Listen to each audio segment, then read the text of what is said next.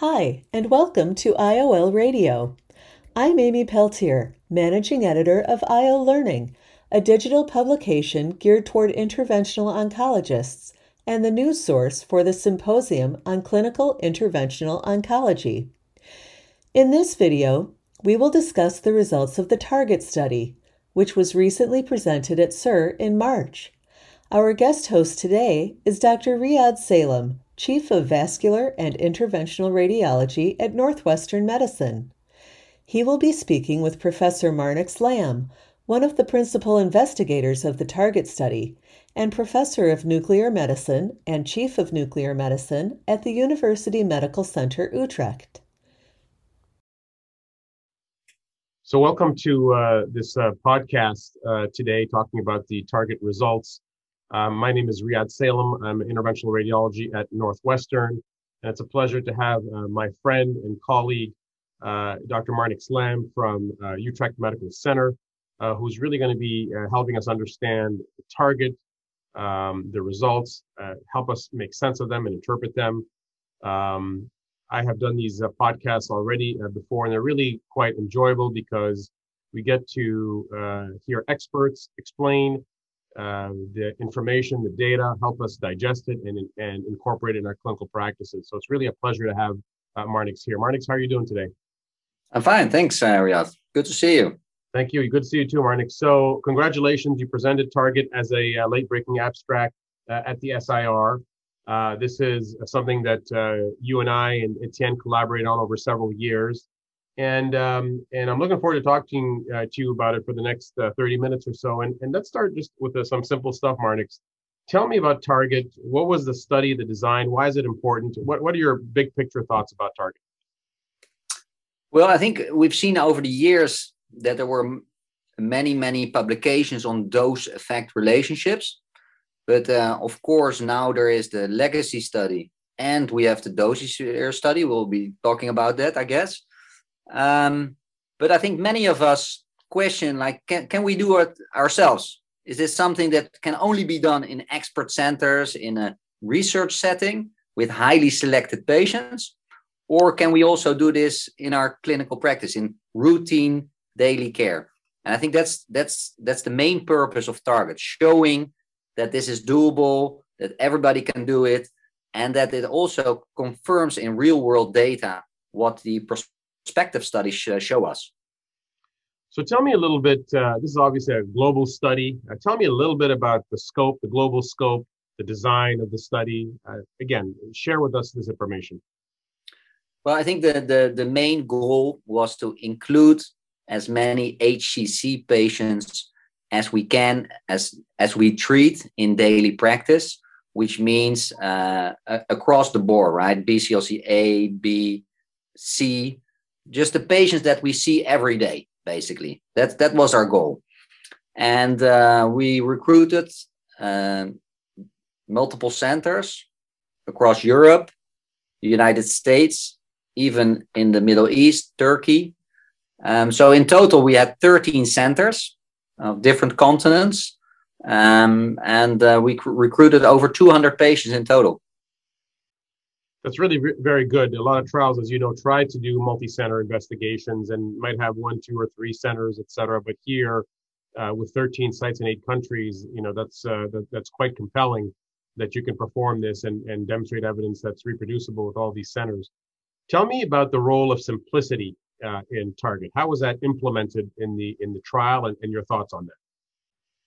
Well, I think it is super important if we do this that we have validated software such as Simplicity, a registered software package that was specifically designed for this purpose. I think this is very important from a perspective of standardization. So we all use the same method, basically. The TARGET study had 3 pillars. First, it had a preclinical assessment, basically, of all protocols used across these 13 centers in 8 different countries. So we really compared all the protocols that were used for imaging to see whether they were comparable.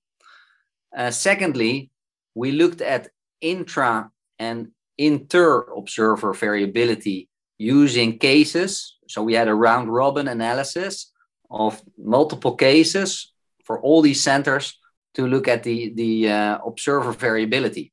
And both the protocols and the observer variability seem to be quite well, actually. And I think one of the main reasons is we use the same software, the same validated and standardized software to run these calculations. And then third, and I think this is from a clinical perspective, at least the most interesting part, is then we started running the analysis on all these 200 patients. Mm-hmm. And tell me, you're able to become quite facile with simplicity relatively quickly. Is this something you're incorporating routinely now? Do you think this is something that can be generalizable to the general interventionalist, nuclear medicine physician, radiation oncologist?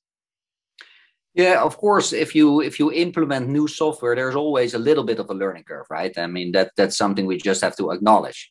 But in fact, the software itself is quite intuitive. It was also designed with the help of multiple clinicians.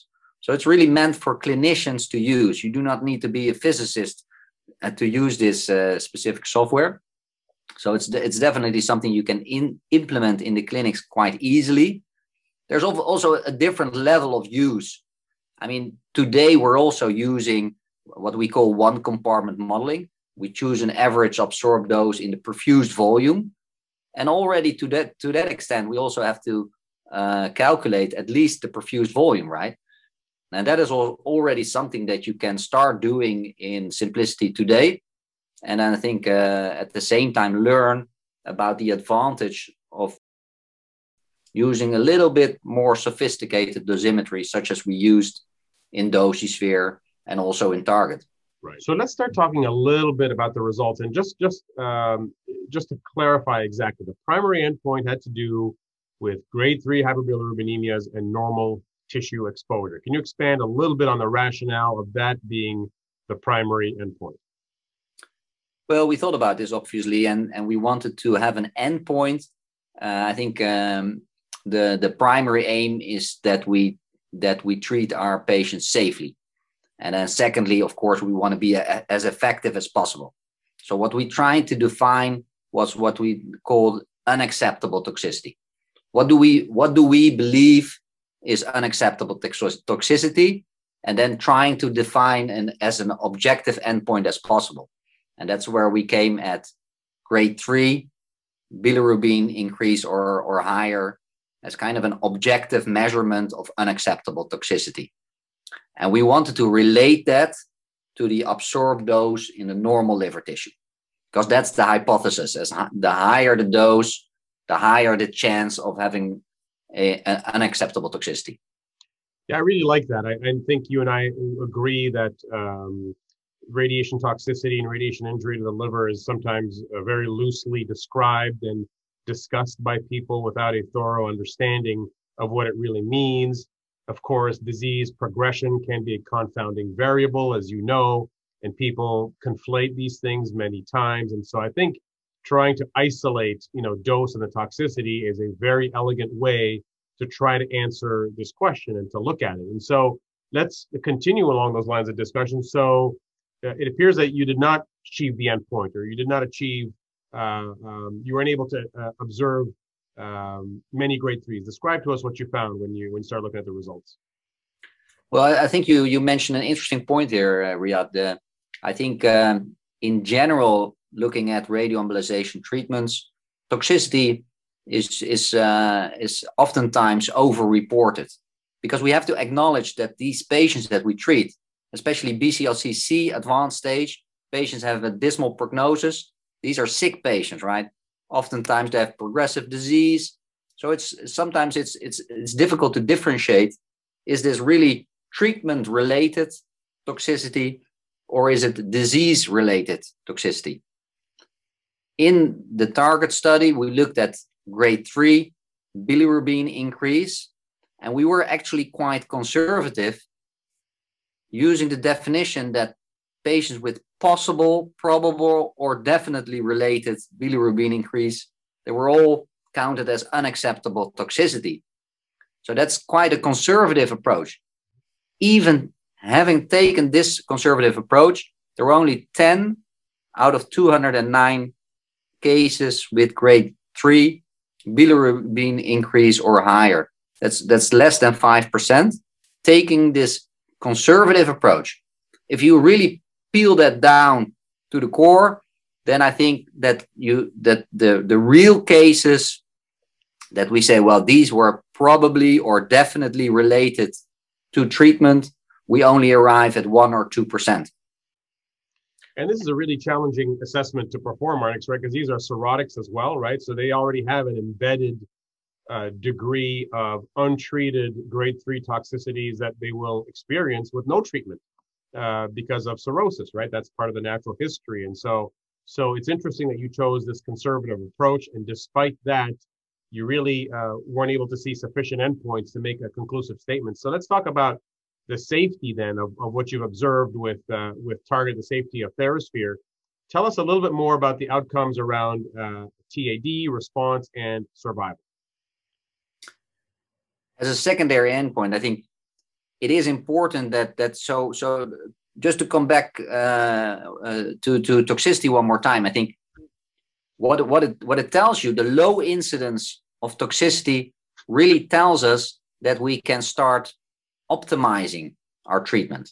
So we can now look at the tumor absorbed dose in more detail and optimize that tumor absorbed dose to have a sufficient tumor absorbed dose for a response in each individual patient, because the low toxicity does give us a lot of room for dose intensification.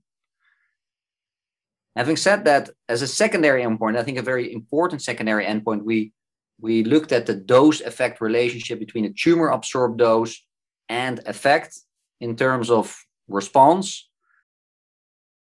in terms of AFP levels, and in terms of survival. And in all 3 endpoints, there was a clear and significant relation between the tumor absorbed dose and all these response measurements.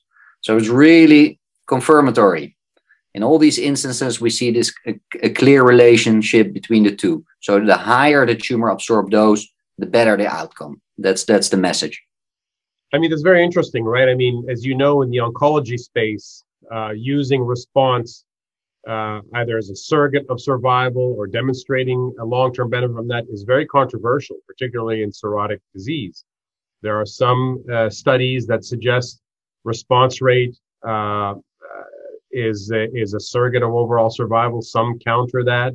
But clearly you must believe that in some relationship, if you give the best dose, you get the best response, and as a result, the best survival. Is that a fair reflection of what your thoughts are? Absolutely. Absolutely. And that is something that we not only see in Target, but for example, also very, very clearly in DosiSphere. So let's talk a little bit about DosiSphere. I think that's very important. So one of the things that I think we have all learned to appreciate over the last several years is the importance of dose. And let's spend just a few minutes on DosiSphere. Highlight for us sort of the big picture conclusions that you draw out of the DosiSphere findings. I think the DosiSphere is a very, very important study. Why? Because for the first time, personalized dosimetry was prospectively used. I mean, we all tend to use it to some extent in our daily practice, but it was never compared to the, if I may, the old method. So what we always do is we use an average absorbed dose in our perfused volume. In the DosiSphere study, that was compared to an individualized treatment, really aiming for an optimized tumor absorbed dose while keeping normal liver absorbed dose below safety thresholds. And if you compare the two, and I think it's quite spectacular actually, to see that the response rate doubled. It doubled from an already fair 36% to 72%. 72%. If you look at the population of patients with a median tumor size of over 10 centimeter large, many of these patients had PVT, so really sick patients. And then if you are able to reach a 72% response rate, I think that's quite spectacular in that patient population. Yeah, I would agree with you, Marnix. I think the DosiSphere is one of the most important studies to date on Y90. It was prospectively performed, as you mentioned. The patient population is a very advanced patient population, 10, 11 centimeter tumors, 2/3 with PVT. And in my opinion, when I discuss and debate a patient population that I think is underrepresented in other clinical trials, nobody's really enrolling these very large tumors with PVT. Nobody's doing that. You look at the clinical trials, it's not there. So it's really incredible that he was able to, as you mentioned, double the response. And to me, very interestingly, the ability to downstage or bridge to resection, I think is a very important concept, because while liver transplantation is a great concept, it's not applicable to those large tumors, 2/3 with PVT. And so we have to figure out ways to increase resectability of these patients that'll never get a liver. And I think 35% resection rate in these large tumors is really a spectacular finding. Yeah. One other thing I wanted to ask you about in terms of the multi-compartment dosimetry. So can you tell me a little bit about target multi-compartment dosimetry and dosisphere multi-compartment? Are these the same? Are they similar? How can you compare and contrast? I think of course, the main difference is that dosisphere was prospective, and we looked this dose effect relationship in retrospect. But we did use the same software, the same methodology, and it's actually simpler than it looks like. I mean, what we do is simply differentiating between the absorbed dose in the tumor and the non-tumor. These are the main compartments that we look at. And then what we find in target is that amongst patients, there's quite a bit of variability in tumor absorbed dose. If we just use an average absorbed dose, that will result in a high variability among patients. And that's I think important to see, because in these patients at the lower end, there's room for improvement. And that's exactly what dosisphere tells us. We can double the response rate if we do it correctly. Yeah, I mean, my observation is seeing what Etienne is able to do with those large tumors, gives me even more excitement as to what I can do with these smaller tumors in terms of achieving that response. And so with that in mind, I would like to bring in a little bit now the discussion of legacy, right? We've talked about target and the importance of dose in target. We've talked about dosisphere, where prospectively the dose calculation was performed with amazing response rates and downstaging rates or conversion to resection. And then legacy that was just published in fact, maybe just a week ago, on also a cohort of individuals that got high dose. But your thoughts on legacy real quickly. Well, what I very much like about legacy is especially that you see that the higher we start dosing, then we become ablative, and that's, I think, what the main message of legacy. We can be ablative. We can be ablative with minimal side effects. I think it's important for the audience to understand that for legacy, we're talking radiation segmentectomies. So that's a it's a different patient population from dosisphere and target, obviously. Yeah. If we only target a small volume, 1 or 2 segments, we should go high. We should go over 400 gray. And if you do so, and I think legacy really nicely shows you that, then you have 100% necrosis after resection.